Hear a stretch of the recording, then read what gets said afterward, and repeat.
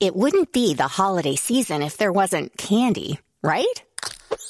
Celebrate the holiday season with the Holiday Crush. They've sprinkled candy with a holiday theme and fun-packed challenges every week for 5 whole weeks, finishing on January 4th. The more challenges you complete, the better your chances of unwrapping delicious rewards. So, are you ready to crush the holidays? Play the Holiday Crush now. Download it from the App Store, Google Play, or Windows Store for free. Terms and conditions apply.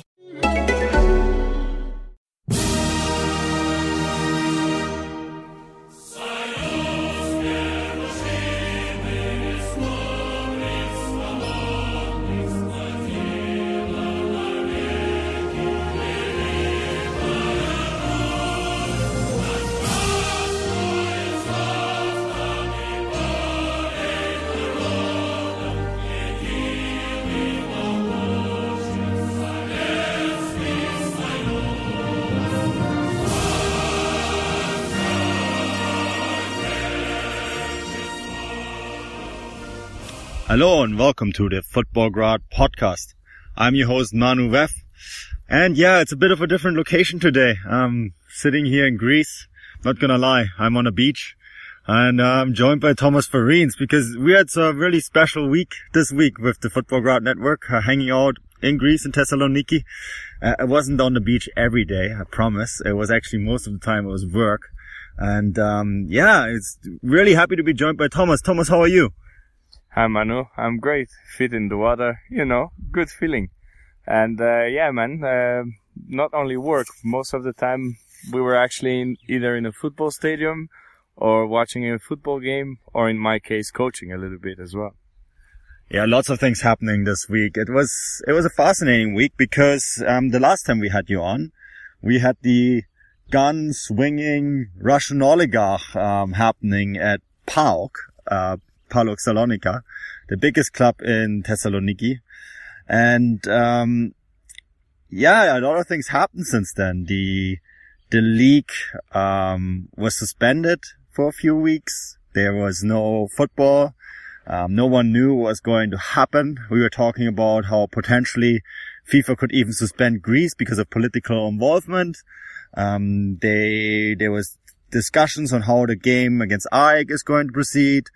Lots and lots of things. And one of the things that you told me, altogether PAOK had 10 games, behind closed doors, this season. So these are things that are going back a long, long time. Yeah, just talk us through it. What happened, all the things that happened before this weekend, basically. Whew. That's a lot of thing to talk through. But yeah, man, PAOK, after the incidents that happened in last year's cup final against AEK, had a 7-game ban, which meant that the first 7 games of the season were behind closed doors. And then after these troubles with Olympiacos, there were 3 more games, behind closed doors.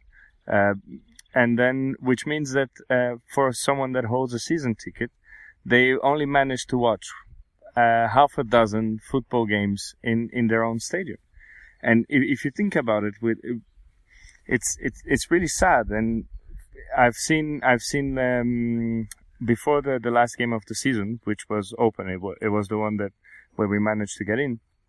Safidis released a press release in which he invited all the fans of PAOK to come to, as you mentioned in your article, to celebrate his title.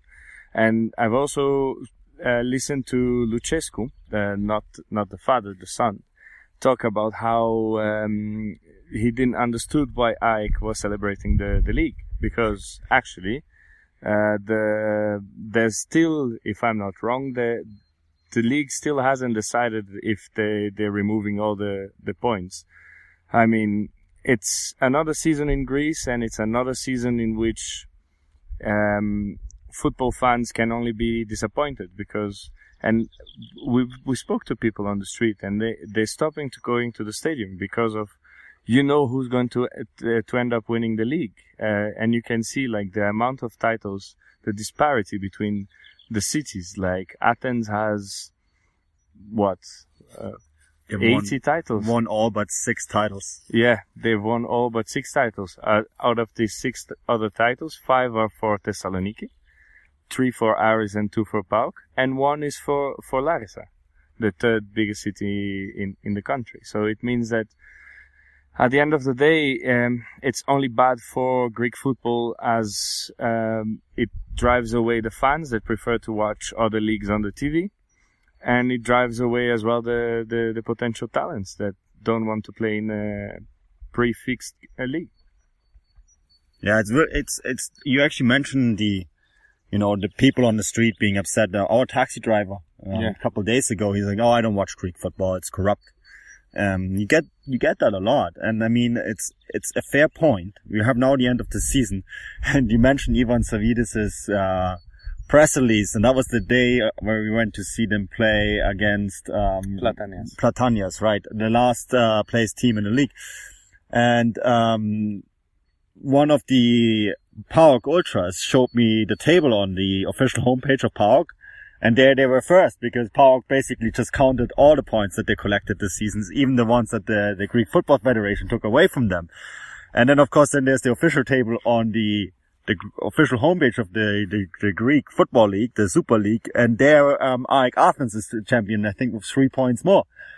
And no one knows, right? So AEK Athens 2 weeks ago celebrated the title, and at the end of the game that we went to, PAOK fans celebrated their title, and it's just this really kind of bizarre situation where, where they basically don't know what's happening next. Meanwhile, Savvidis has been banned for 3 years for his gun swinging, attitudes. I mean, there's even more. I mean, remember when we planned this trip, when we decided that I would come out here to visit you, we planned this trip at a time before the incident with Savvidis. And then the Savvidis incident happened. And then all of a sudden you said, well, Manu, you might not be able to watch any games because the league was suspended, right? And then you said, okay, well, Manu, there is going to be a game, but you're only going to be able to get in as press because it's going to be an empty stadium. And then I think the day before I flew here, the day before I flew here, so last Thursday, Manu, the stadium is going to be open again. I mean, you go to these games on a frequent basis. It's really hard to keep track of all of this, isn't it? Yeah. I mean, with PAOK, it's very difficult to understand when you can or not go to the stadium. I rely on all the ultras. When they send me a message that they're going to the game, then I go with them to the game. But most of the games I watched of PAOK this year were at the clubhouse at the Syndosmos because we couldn't get into the stadium. It's really a shame for part of a city. I mean, it's a big city. It has a lot of fans. It has a lot of football teams as well, and you saw it in the other games. Like the stands are starting to get empty because there's no wish anymore to go to a stadium if you know that your team is going to be not going to be able to win in a fair way. But yeah.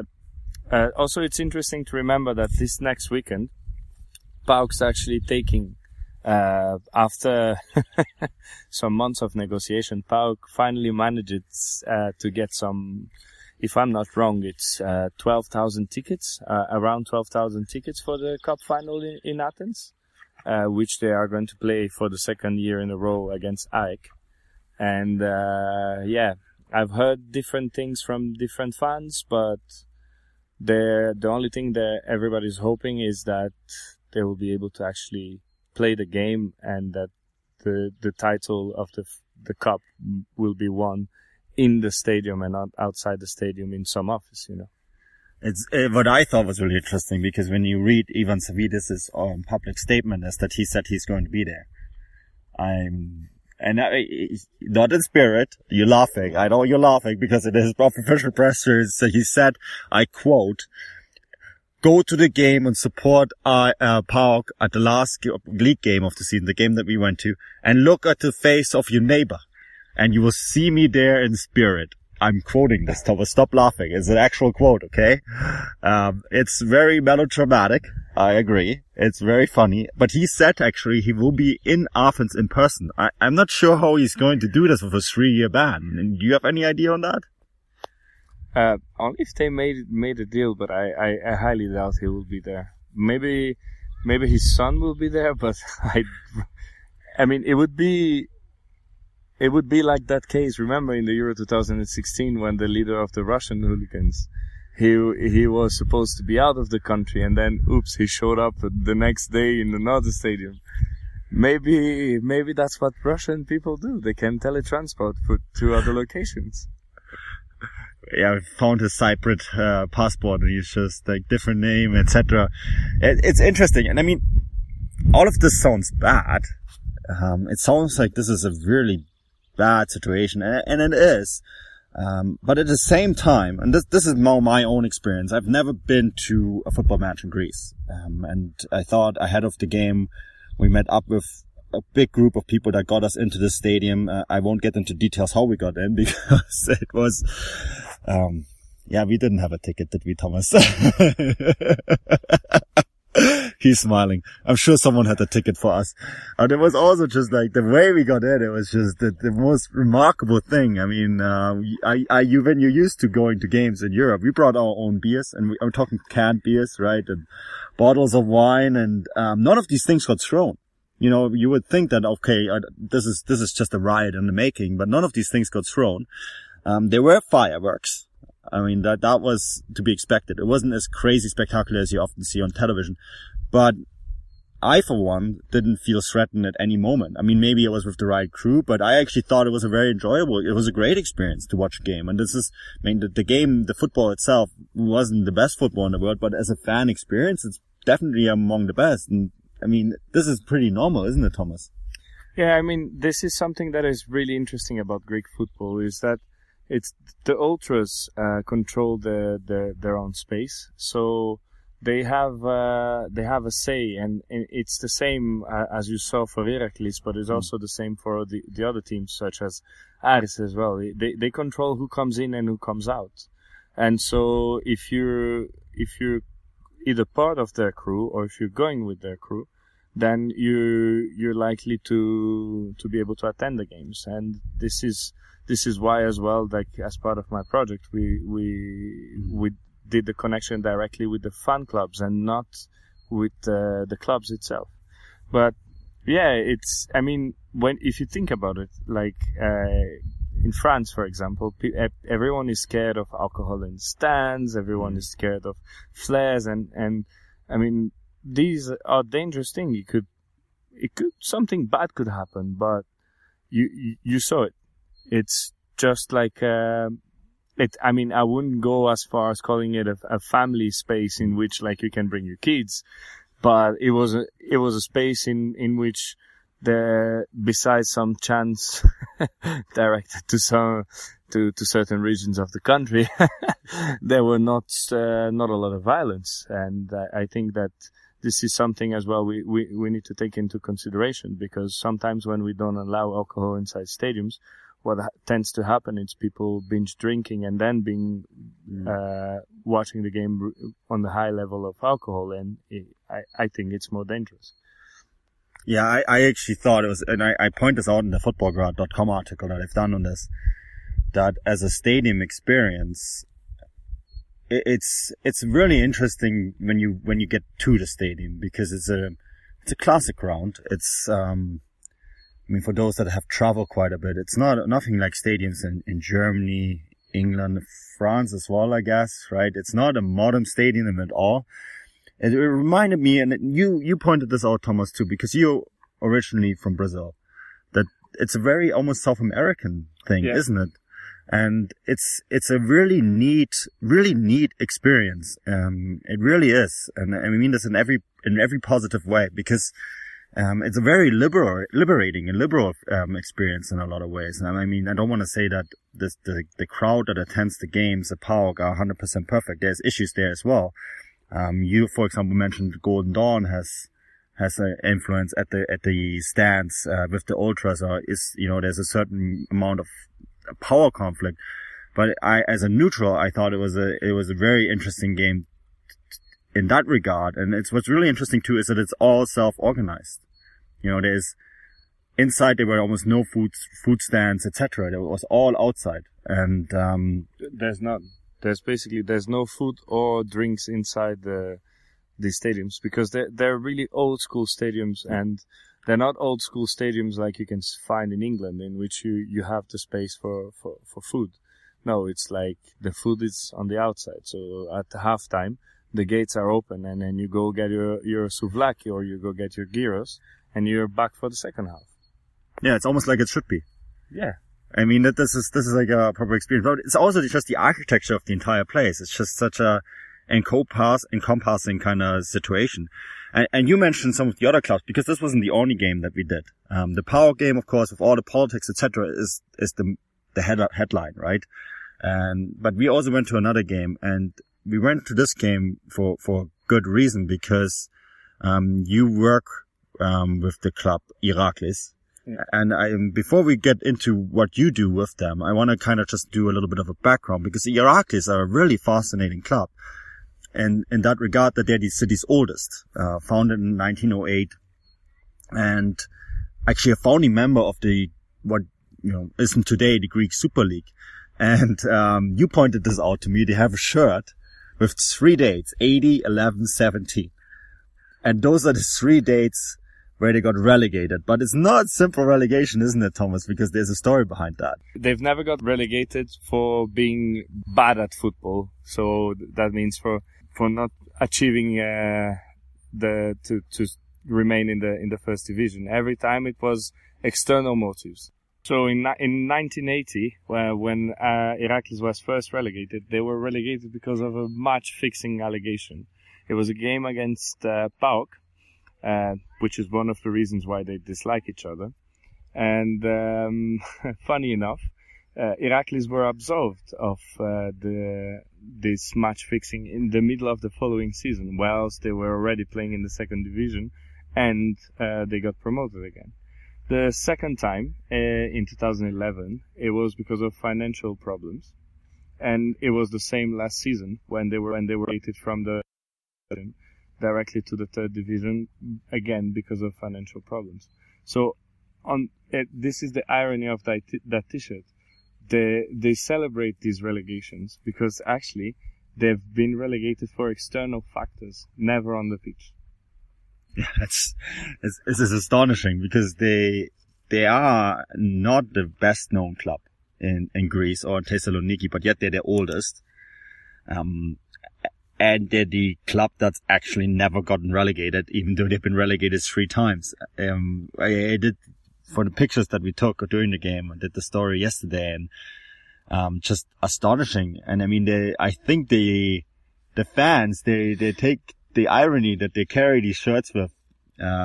It's quite fascinating. They play, you have to help me with the name of the stadium, Thomas. The Kaftanzoglou Stadium. Kaftanzoglou Stadium. Also known as the National Stadium of Thessaloniki. The National Stadium of Thessaloniki. Renovated for the 2004 Olympics. And it's actually one of the few facilities built in the 2004 Olympics that are not 100% a white elephant, because the stadium is actually way too big for a third division club. But, yeah, to get back to it, it's interesting how the fans really carry that almost like as a badge of honor. The fact that they have gotten relegated 3 times. And, it makes for a really interesting stadium experience, because the curva, or the area, the fan area, is really well organized. My favorite part, Thomas, is the big bucket of ice that they have right underneath the fence where the 2 capos are standing, and you can just walk up to it. You pay €1 and you get a can. I repeat, a can of beer. Not a plastic cup, a can. And you get an actual can of beer, frozen cold in a big bucket of ice. Remarkable. I mean, I think anyone would just get a nightmare in Western Europe thinking about the fact that people are walking in with buckets, with like crates of beer cans. I know they're crates of beer cans because I actually helped carry in a few. It's just absolutely insane. It's a great experience. I mean, for €4 or €5, you get 4 or 5 beers and you watch well, it's not good football, but you get to watch live football. You get to watch fans. Basically, you get to watch fans sing during the whole game. And in my experience in Greece, that's the best you can do. Because the football, unfortunately, and it's, in my opinion, it's due to a lot due to the corruption of the league. There's not even they don't even try anymore to play like good football. And so you go there to enjoy the fans and to meet people. Yeah, I think that's pretty much bang on. I think the one club that we, unfortunately, because of scheduling, etc., I'm going to miss out on them, and that's Aris. They are a bit of a feel-good story, right, Thomas? Because they're going back up. They reached promotion last weekend, to the first division. I think they were demoted because of financial reasons as well. Correct me if I'm wrong. Very, very big club. They're actually the most successful club in this city. Not PAOK, them. It's of course something that PAOK fans don't want to hear. I think the word Aris wasn't muttered at once from my side, and I didn't even say anything that I have a fondness for Borussia Dortmund, because Borussia Dortmund have a fan friendship with Aris, and I remember a few years ago Borussia Dortmund came here and there was a lot of trouble with PAOK fans. But the Aris are a really interesting club. You took me to the stadium, and it's really neat how the entire stadium is like a sport complex. So there's like boxing, there's judo, there's athletic training. The stadium itself is really beautiful with these black and yellow seats. It's a great facility, and it's going to be a very good addition back to the Greek Super League, isn't it? Yes, and we will have the Classicos back, like the derby between PAOK and Aris are going to be back in the first division, and this is good for the town. And Aris obviously doesn't fight with the same weapons as funny enough weapons as PAOK, but they will at least for one game, when they will pack the Harilau Stadium, they will be there behind the team, and I've seen that stadium full. It will be very difficult for any team, if the stadium is full, to come and get the 3 points. It's a really South American style stadium as well. It's really close to the pitch. The fans are very noisy. It's fantastic. These 3 clubs of Thessaloniki have amazing fans that are all the time supporting their teams.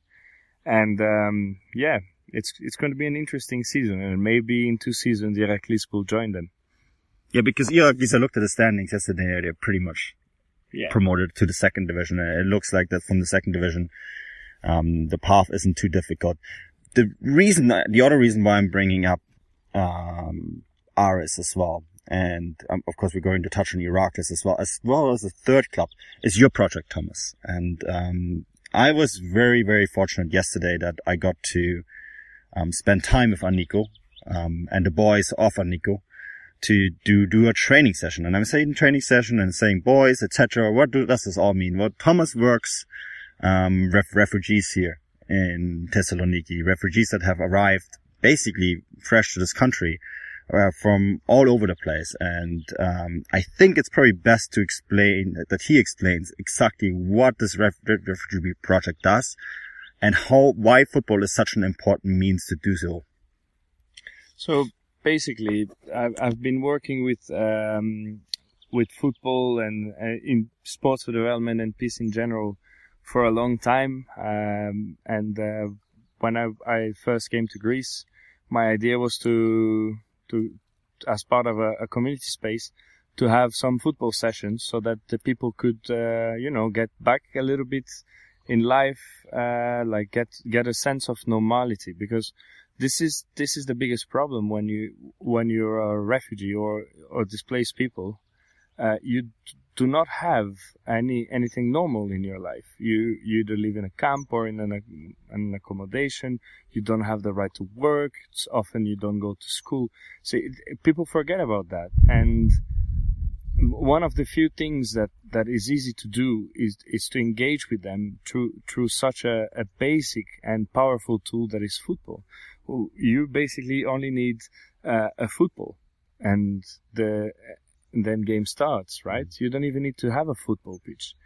And in the beginning, we were doing like, we decided, oh yeah, let's train them. And we grew a lot with the training. We were coaching around, from September until now. We've coached an average of 90 players a week, which is not a lot, but you have to bear in mind that the team is just me and the founder, Dan, here in Thessaloniki, so it's a bit difficult to do more than that. And little by little, we decided to add some points to this project. Yes, training sessions are very important. It's very important for the people to be physically active. It helps them develop their physical, but also the mental, and they start to feel better about themselves. They open up, they meet new people, they make friendships, and we've all played football, and we know how it is when you're part of a team. You feel like you belong somewhere, and it's something really important. And so we created 2 new projects. One of them is Football for All. That is a community day. The next one, unfortunately, you're going to miss it. It's on next Sunday. But it's a day in which people come to play football, and regardless of all the discrimination, gender, ability, religion, nationality, everything. It's just like for people to come and play together, meet new people. And the other one, which is the one you actually experience as well, besides the training sessions, is fan matches. The idea of fan matches basically came along when I was thinking of how much I love going to the football stadium, and I really do. Like, if I could, I would go to 1 or 2 games a week. But this isn't London. There's not so many options to go to the stadium here. Although here is cheaper, as we mentioned before. Or free. Cheaper. And basically, I had the idea of talking to fan groups, because I remember that in Germany, if I'm not wrong, in 2015, football clubs opened space for refugees to come and watch the games. And yes, I understand that it's very nice and very good from the clubs, but my idea was to create a connection between these refugees and the local fans, so that once you break the barriers of communication by exchanging on the shared passion, and also you get to have new fans for your club, which is one of the reasons why we don't go to PAOK, because PAOK has a full stadium every week. And so I first went to Super 3, the fans of Aris, and they accepted as a pilot project to have 10 football fans attending their games. I went to Iraklis, and the same thing, 10 football fans, pilot project. And now this is the interesting part, because these 2 teams are bitter rivals, and they were super happy that we were not focusing only on one. The leaders, the capo of Super 3 and the capo of Iraklis, the Autonomy Gate 10 from Iraklis, they were both super happy that we were actually trying to be inclusive of all the clubs. And this also shows you how amazing, at the end of the day, we do not share the same colors, but we want the same thing, a better society. And and we also have now, we have added another team, which is Apollon Pontu, formerly known as Apollon Kalamarias, which was a team founded by refugees back in the 1920s when they came from Pontu, which is the north of Turkey, the region where Trabzon and Bursa is.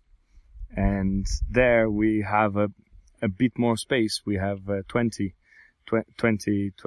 tickets at the moment as part of the pilot project. And for me, it's really important that we have these interactions with locals, because the fear of the other is what drives us. And if we break the fear of the other, we can then engage into helping each other. And this is what's happening. Some of the guys already have made, I wouldn't say lasting friendship of 10 years, but they're starting to get noticed, and people always ask where they're from and what are they doing and how's it going and everything. It's really interesting. Yeah, I think it was neat going to the Oireachtas game, where you had brought some of the refugees that you work with, and how it just seemed like the most normal thing in the world, right? That they now go into this game and, it's like a routine. It becomes like a routine. It becomes a thing that you do. And they sing it as well. They sing the song. Yeah. And that was really cool. I think you're right. Football is such an inclusive thing. It's like a barrier breaker.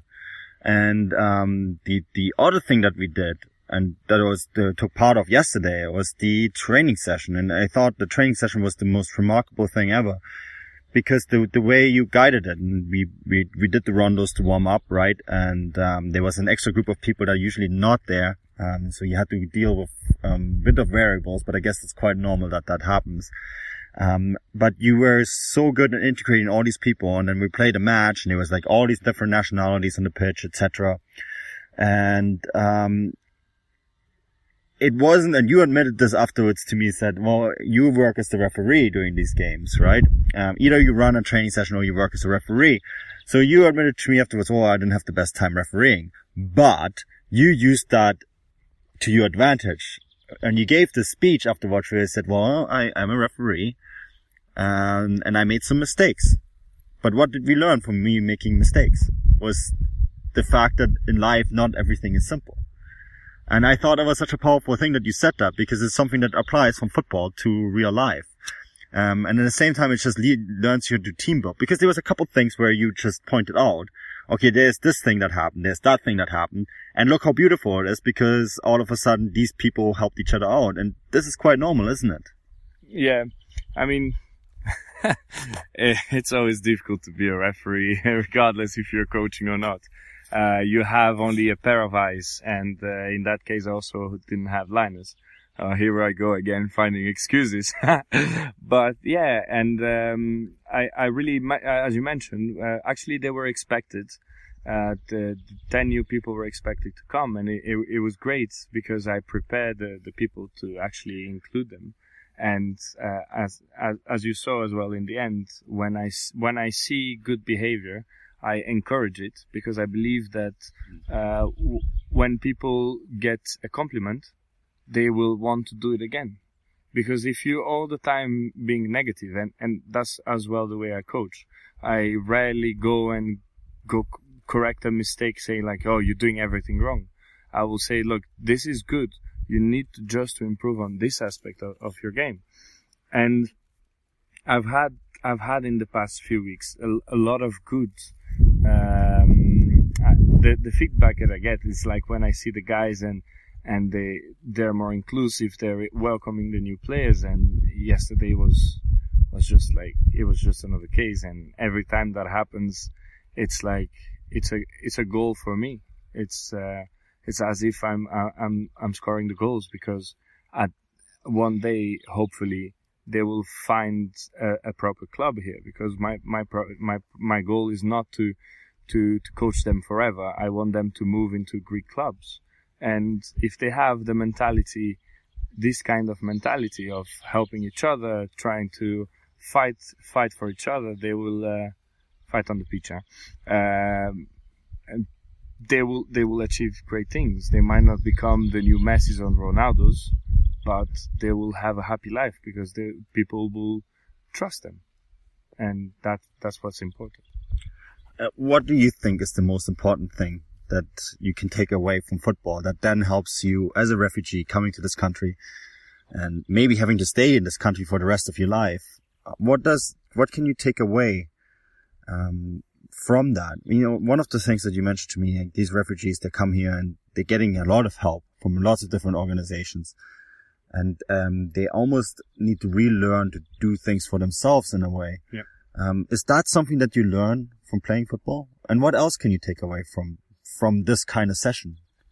Well, we try to empower them in the way that, like, we really want them to be independent and to be able to make their own decisions. When they come to the sessions, there's a clear structure to my sessions. They all know it. And they know that there's a set of rules that they need to respect. And the rules that I set, sounding like this, it looks like it's the army, but it's not. It's basically whenever you go in society, you have a set of rules, or there is a set of expectations from you, right? And I think that football has this, because you can break the rules in football. You could do a handball, but then you'll be punished. You can break the rule and I don't know, have a fight with someone, but you'll be punished. And I'm only taking the negative cases, but you could also think on the other hand, well, if someone is there and is trying to get the ball back because you made a mistake, you'll see like, oh, that's really good. Next time, if he does a mistake, I'll do the same.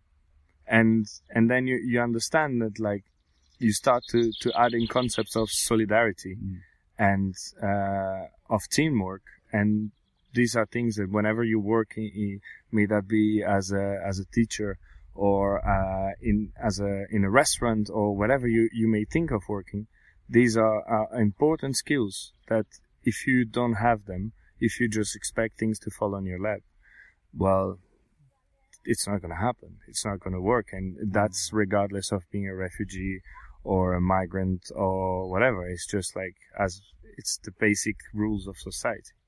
And as a last point, I would say that, and that's one of the things we also try to install, is like they need to get to know each other. And when we talk about the nationalities, it's actually interesting that when the end of the season comes, we tend to have more and more Greeks joining the sessions, and it's great.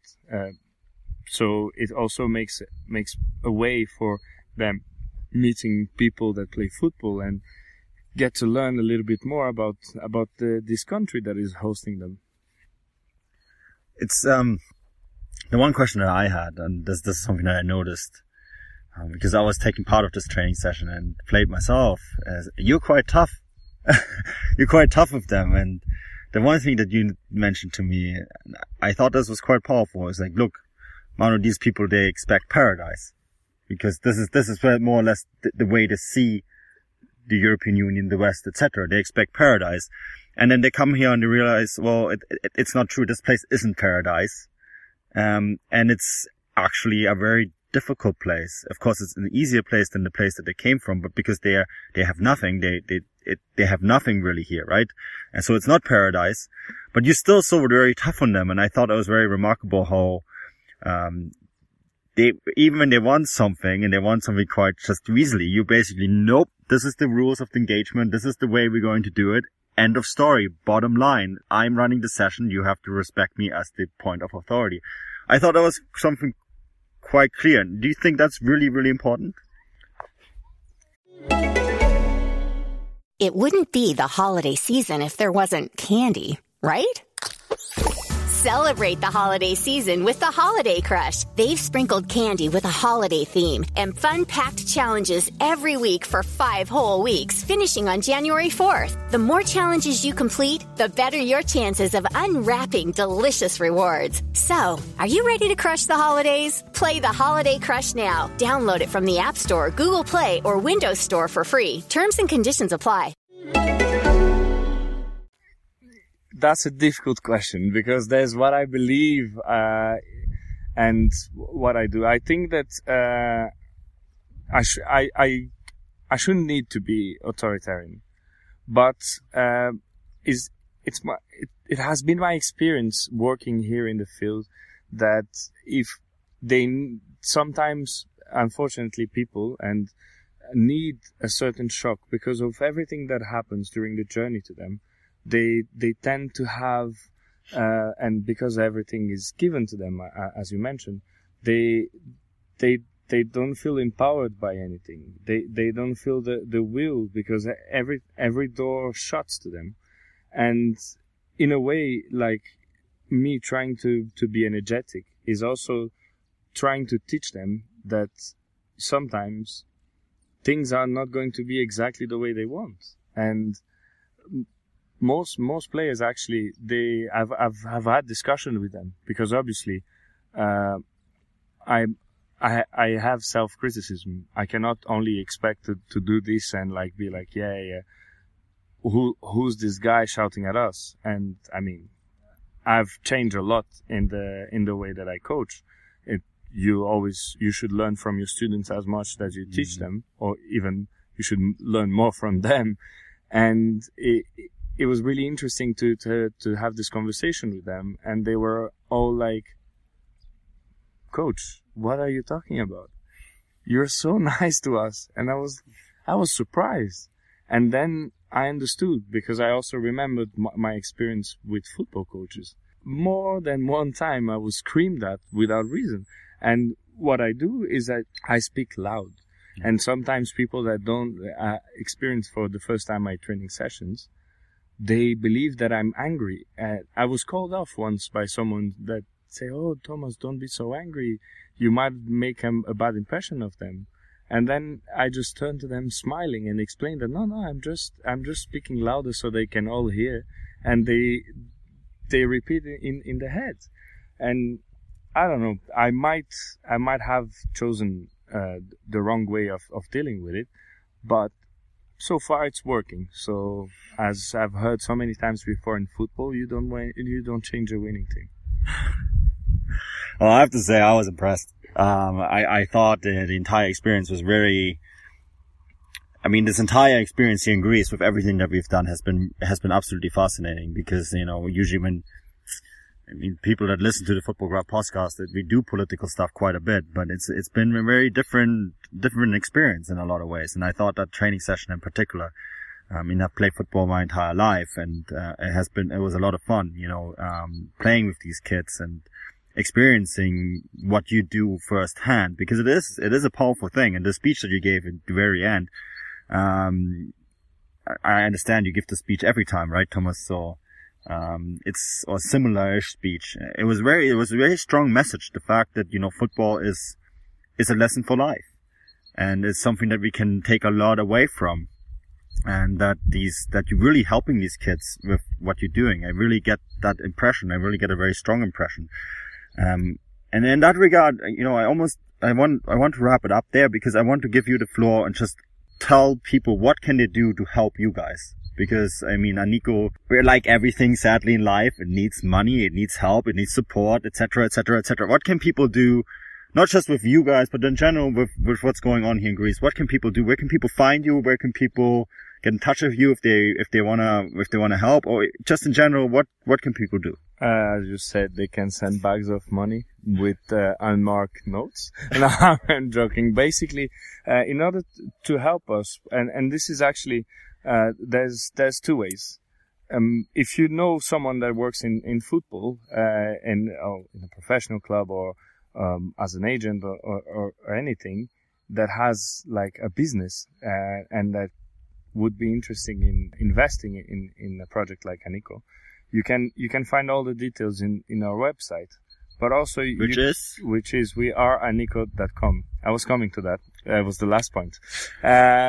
Basically, another way as well that you can support us is by having a look in our webpage, which I will repeat at the end.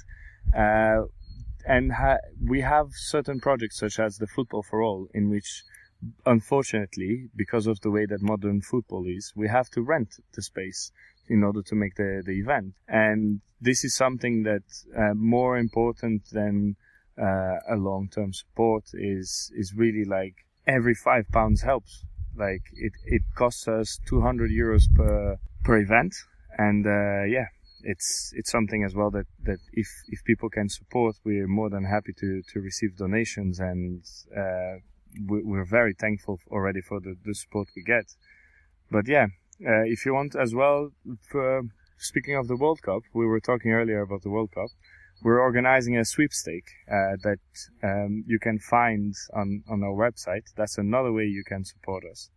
And it's very easy. The website is We Are Aniko. Aniko is written Aniko. And if you want to get in touch with me directly, if you have doubts or anything, you can find me at Thomas Verriens on Twitter as well. Yeah, excellent stuff. And Thomas, you write for the Football Grad Network too, so you can find Thomas on there as well. Our contacts are on the Football Grad Network. Recent article you written too on Fekir, right? Nabil Fekir. Nabil Fekir apparently is going to Liverpool, so Thomas is a former scout. He knows his stuff, as well as coaching, as well as helping people here. Multi-talented guy you are, Thomas. Really, good job. It's been a pleasure talking to you, as always. We're going to go back to our beach life, but if you want to help, we are Nico.com. Please do so. You can find this content and any other content we do at Football Grad Live. You can follow me at Manuel. If you have any questions regarding this podcast, any of the other podcasts we do, articles, etc., email us, contact@footballgrad.com. We're on Acast, iTunes, the Anfield Index podcast app that you can find on any cell phone, I believe. Yeah, so lots of places to find us. Well, that it is from us this week. Until next week, das Vidania.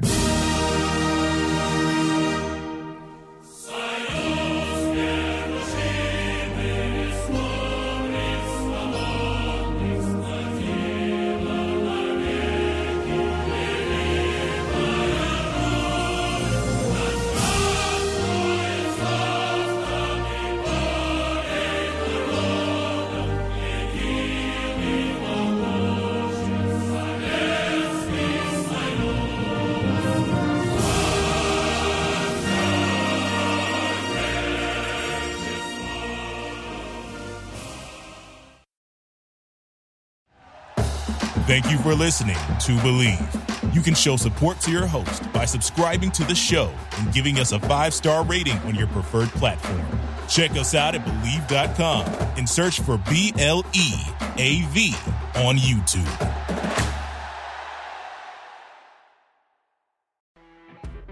You know when you're listening to a true crime story that has an unbelievable plot twist that makes you stop in your tracks? That's what our podcast, People Are the Worst, brings you with each episode. I'm Rachel. And I'm Rebecca. We're identical twins who love true crime cases that make you say, didn't see that coming, and we hate the people responsible for them.